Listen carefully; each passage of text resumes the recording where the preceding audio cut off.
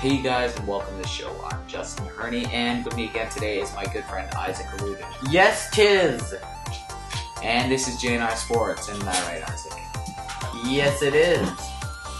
Okay, so before we start anything, we have to say we're sorry that we didn't upload last week, but there literally was just not enough news to actually have a podcast on, Isaac. Yeah, it's been very quiet for the past 2 weeks. Yeah, so this week is mostly full of... we'll call this the question episode, aside from one bit of sad news that unfortunately did happen last week. Yes. Alright, so let's get into our first topic, Isaac. And before we start, if we sound different, that's probably because we're not using our normal studio this time. Yeah, we're gonna see if we can actually stay in this studio because I think it sounds way better in here, and we have a different mic as well.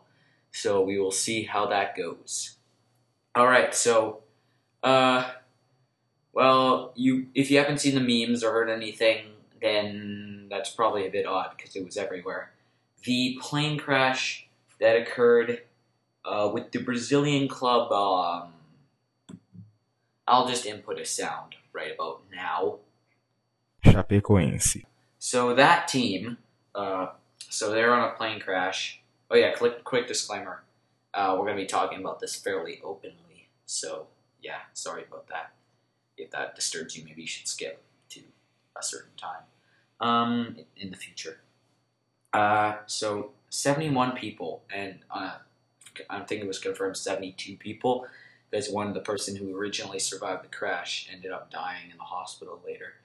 71 people, and the majority of the team is unfortunately lost.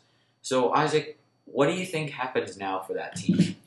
Well, I think they're going to need to figure something out, otherwise they're pretty screwed. Yeah. Unfortunately, that's a good way to put it. However, FIFA has already organized a rescue effort.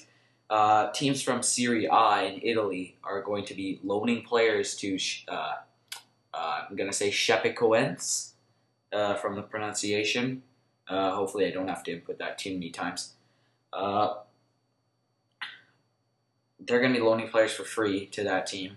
And there have been rumors, still unconfirmed, that PSG will be donating several $1 million to this team. Isaac, how do you think that could help? Well, I think that will help a lot because it is money and they need money. Yes. Brazilian teams aren't necessarily the richest of teams, although they are good. There's a lot of talent down in the Brazilian league. But a few $1 million can buy you a very high-quality player. Isn't that right, Isaac? Like me. Yes, in a few years' time. Anyway, we just want to say sorry to anyone who lost anybody in that very unfortunate accident. So moving on to the more cheerful parts of the episode. Isn't that right, Isaac? Yes. All right. So our topic now is, should the salary cap in all sports be removed? Now, let's just cover this a little bit, okay, Isaac? So, which sports have salary caps and which ones don't? Well, it says here that soccer is the only team sport that does not have a salary cap. That's pretty much correct, although the MLB kind of doesn't have one, not really, but sort of. So, Isaac, just first off, what are your opinions on the salary cap? Well, I think the salary cap is a good thing, especially in hockey. It helps with teams not being able to become too stacked.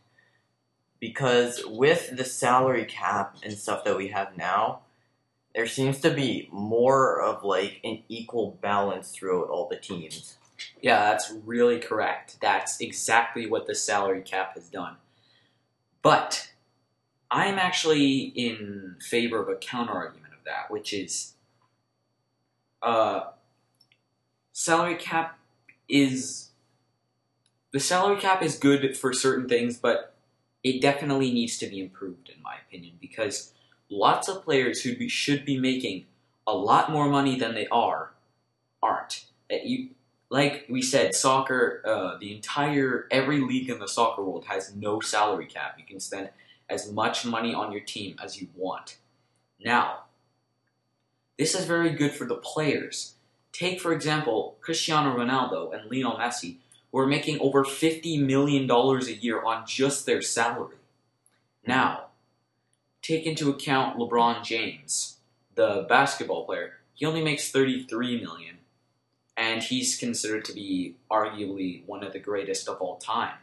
So, it doesn't add up. The people who should be making the most money aren't. Well, LeBron is technically the highest paid player in the NBA. But I don't think that the players who are the players that deserve to be paid more than the salary cap can afford aren't getting paid that much. So the functions of the salary cap, I can talk, right, Isaac? Yes. All right. So Isaac, what are some of the functions of the salary cap? Well, the functions of the salary cap, it restricts the amount a team can pay on a player, how much they can spend in free agency. Yeah, that's correct. So, like you heard both of our points of view on this. I think that teams should be. But is that a good thing though? Okay, let me restart.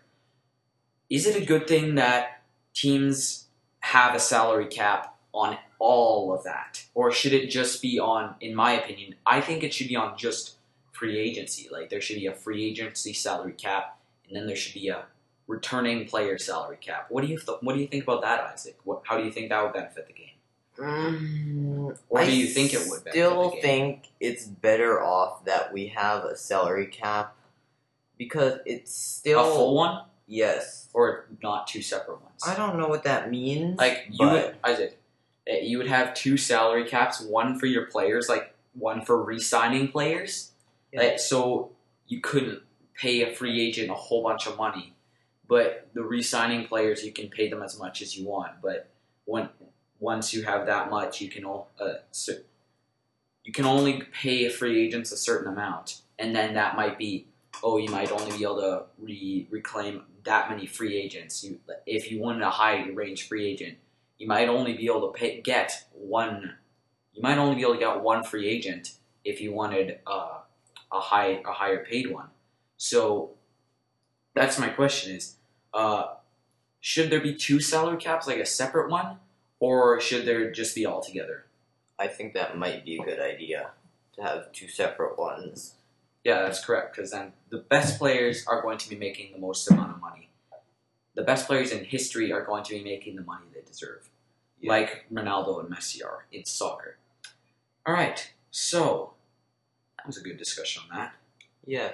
Okay, so now we're going to get a bit sciencey on you here. This is a relatively new revelation in science. It's called, Chronic Traumatic Encephalopathy. Now, I heard about this about maybe 3 weeks ago, and I'm like, oh my gosh, this is terrible. So what it is lots of people complain that there's too many concussions in sports, and I agree with that. There are a lot of concussions in sports.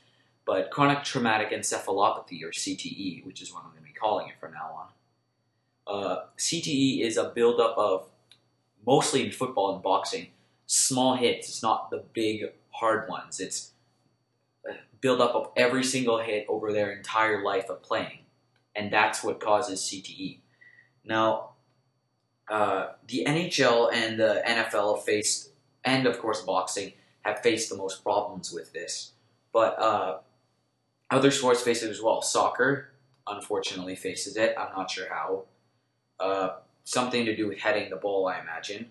But I argue that if you're doing the heading properly, you can't hurt yourself. Is that correct, Isaac, in my opinion? Yes. You think that? Yeah. If you're heading the ball properly, you won't hurt yourself, unless it is coming at you, in which case you're probably going to hurt yourself if you're going to head it. If it's coming directly at you, you're going to hurt yourself. If it's coming from the side, attack it from the side, it won't hurt. Now, this, again, the buildup of small hits over time causes symptoms similar to Alzheimer's disease, which can cause memory loss, that kind of stuff. And the problem is CTE, or chronic traumatic encephalopathy, can only be diagnosed after death in autopsies. So there's no way to know if you have it. They're only, okay, you might have this, I'm not sure. But yeah, that's the situation on that. And now the thing is, what should sports do about this? Now, there are lots of arguments against this because lots of people, including me, and I'm guessing Isaac, don't want to change the rules of a sport just to accommodate to whatever disease that is semi-common in certain sports. And one of the main things in this would be removing fights in hockey. That would be one of the main things that would happen. So, Isaac, what's your opinion on that? Well, I think that is a bad idea, and I've always thought that fights were not, like, great, but, like... They're an important part of the game. Yeah, they are important, and that's because, well, one, it gets you momentum, and it gets the teams pumped up more. And another thing is, if you don't have fights in hockey, then it'll cause the anger between the teams, or whatever you call it, to build up, and that might lead to worse things. Yeah. I hate to bring this up, and this is a really bad example, because this was a clean hit by all accounts. The hit on Max Pacioretty by Zdeno Chara. That was a clean hit, however, it resulted in a horrifying injury. And Pacioretty, I believe, was done for the rest of the season, right, Isaac? Yeah, I think so. So, if fighting is banned, like, players are still gonna fight. That's still gonna happen. But like, if they reinforce fighting, or enforce rules on it, they say if you fight, you're automatically suspended and fined or whatever, then that would, again, it would take a lot of the competitive aspect out of the game, and I think that would ruin hockey. Another thing that the NFL is considering is removing kickoffs, and in minor sports, some of them have actually already removed kickoffs as part of the game because of the speed that players are running at each other. They're both going as hard as they can in both directions, and then someone gets hit at a very high amount of speed, and that causes a lot of gravitational effect, a lot of G's just for a fraction of a second. Again, Isaac, what's your opinion on that? Like, how would that change football? I don't really see how that they would think is the more dangerous side of it. Well, let me explain. Kickoffs aren't necessary. Like, they could just put the ball on the 20 or the 30 or whatever it is, or wherever they want to put it. But that could just be the thing that happens after a PAT or a 2-point conversion. But again, that would take some of the competitive aspect out of the game because kickoff runbacks are the most exciting thing in the NFL, in any football game, not just the NFL, CFL as well, AFL, anything. That's so exciting. It's one of my favorite things to watch, aside from maybe a pick six. But yeah, so I think that would be a bad idea as well, although it's already being employed. Yeah. So we will see. But I don't like where this is going. But of course, CTE is a debilitating disease. Or a condition, I would say. It's not very fun to live with, and it's not good. However, the players are consenting to this. I've never actually looked into this, but I would imagine that players would have to sign insane amount of waivers before they start their soccer or whatever they play. They have to sign a lot of waiver forms saying whatever, I can't sue the league for this, I can't sue whoever for this unless it's intentional or whatever. So again, the players are consenting to this, and that's the big thing. That's why this hasn't gone anywhere. Because if the players weren't saying, oh, whatever, I'm going to be living my rest of my life with enough money and whatever. But the question is, are they going to want to if you talk to 60-year-old version of them, are they going to say the same thing when they're suffering from this? Yeah. So that's what people are having to argue about. All right. So moving on to our final topic of the day. This is a fun one, actually. Should the college athletes be played? Should they be paid? Isaac, would you mind giving them a little backstory on this? Okay, well, you see, the NCAA makes around $1 billion a year. However, the players make absolutely nothing, regardless of how much they are worth to their teams. Yeah, that's pretty good. Well, it's not good, in my opinion. I think, again, more opinions, because this is kind of an argument or a debate in the sports world.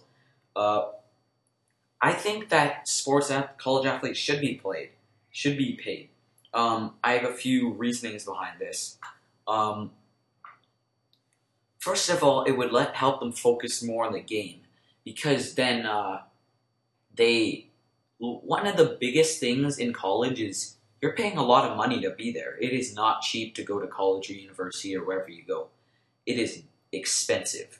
And these people, Shabazz Napier, I think it was, he said something like some days he didn't have enough money to buy himself food or whatever. It's pretty sad, but if they didn't have to worry about money, then like even if you paid them like a few $100s a week, that could support them easily.